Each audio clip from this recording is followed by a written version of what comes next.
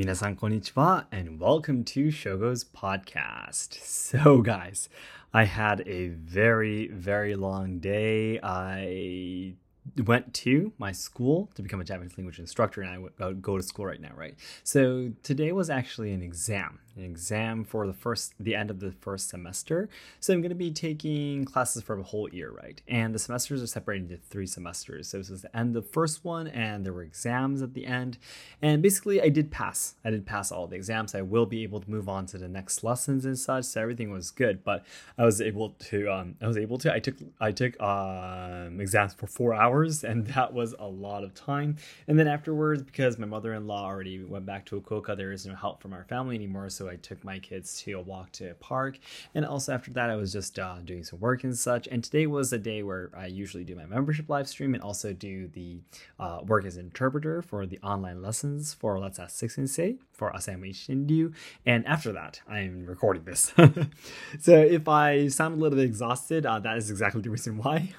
Please don't worry about me though. I'm always on a schedule like this and I'm very used to it, first of all, and I love being busy. Yeah, I don't even consider myself busy, to be honest. I'm just doing all the things that I love, and I just want to feel energetic, I guess, always thinking about something, always moving, and that just is what satisfies me. So, but guys, anyways, that's not the main topic we're going to be talking about today. I always make this opening part too long, but anyways, to make a very long story short, I actually thought up of a very crazy idea, and it's going to be amazing. Personally, I am very excited right now, and I wanted to share with you guys in advance, and I want you to keep it a secret.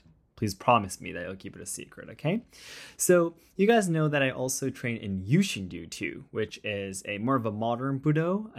It's a dojo called Yushinkan, and I belong to Yushinkan Kyoto. The main branch is Osaka. Yushinkan Kyoto is run by, of course, the head of the dojo called Seto Yushin, who is the grandson of the founder of Yushin-ryu. And of course, Yushin, his name is Seto Yushin, so his grandfather took his grandson's name to make the name of the Ryuha, actually. So I think that's a very beautiful story. But anyways, the founder right now, he is of course still alive, and he is 82 years old right now, though.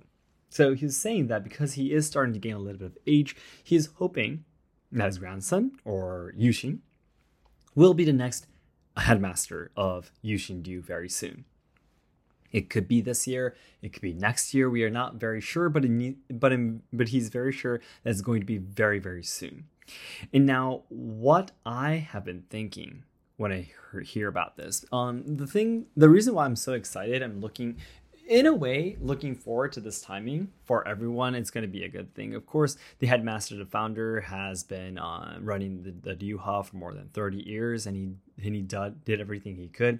And of course, he was the one that brought all the prosperity of the Ryuha. And we're all of his students, and of course, including me, are very thankful. But at the same time, of course, I was taught by Kancho, or Seto Yushin, and I haven't been directly taught by the headmaster before.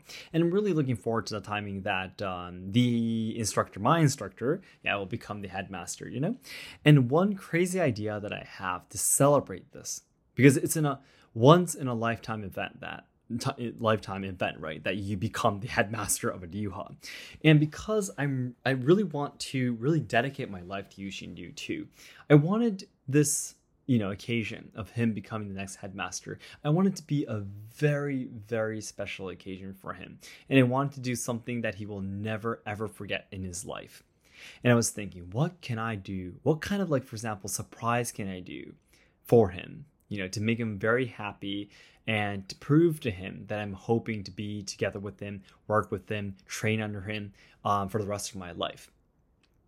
And then, I was at that timing, was talking with Genshosha-san, if you guys remember.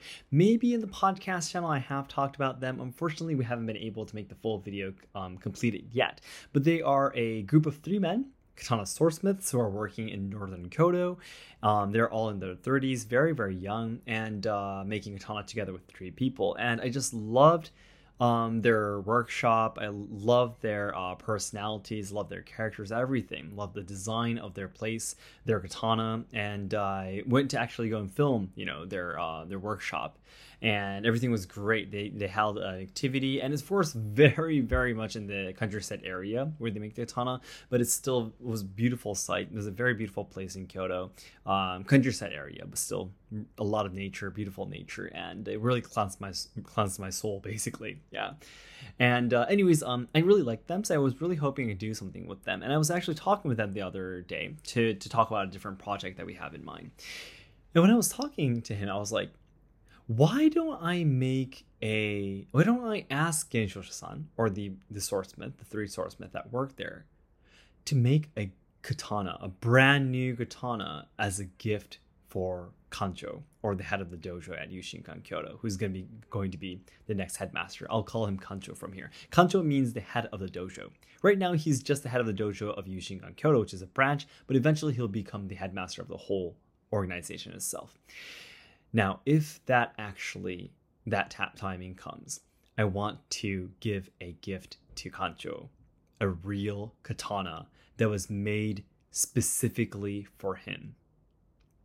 I was just very, very excited when I came up with this idea. I was like, okay, this is a crazy idea, because a real katana made from scratch is very expensive, of course, and I'm not even sure if I'll able to make that much money in time. Yeah, but if it's going to be a once in a lifetime thing, and if I want to do everything I can to try to surprise him and make him happy, I think this is probably one of the best ways to do it. I don't know. Of course, there might be some changes in plans and such, but right now at the moment, I'm very excited if I can do that. I will probably have to save a lot of money as soon as possible, and I don't know if it'll actually in the end work out or not, but this is going to be a crazy plan that I would love to make in reality.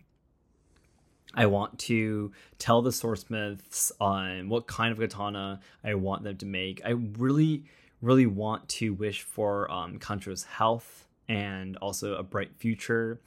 And also, he is a person who, on the outside, he looks like he has a lot of confidence, and he acts like he doesn't care about a lot of small stuff. But, deep inside, as I was talking to him, I really feel that he lacks a lot of confidence. He grew up in a single mother family. He didn't have a father, and his mother was always working, and that wasn't in the house. From stress, she got alcoholic, and there was a lot of house trouble, he was explaining before. And I'm pretty sure there's a lot of love that he lacked. His grandfather, the headmaster of Yushin-ryu, is not a very gentle kind of grandfather either. He's kind of you're not good enough kind of grandfather to his grandson too.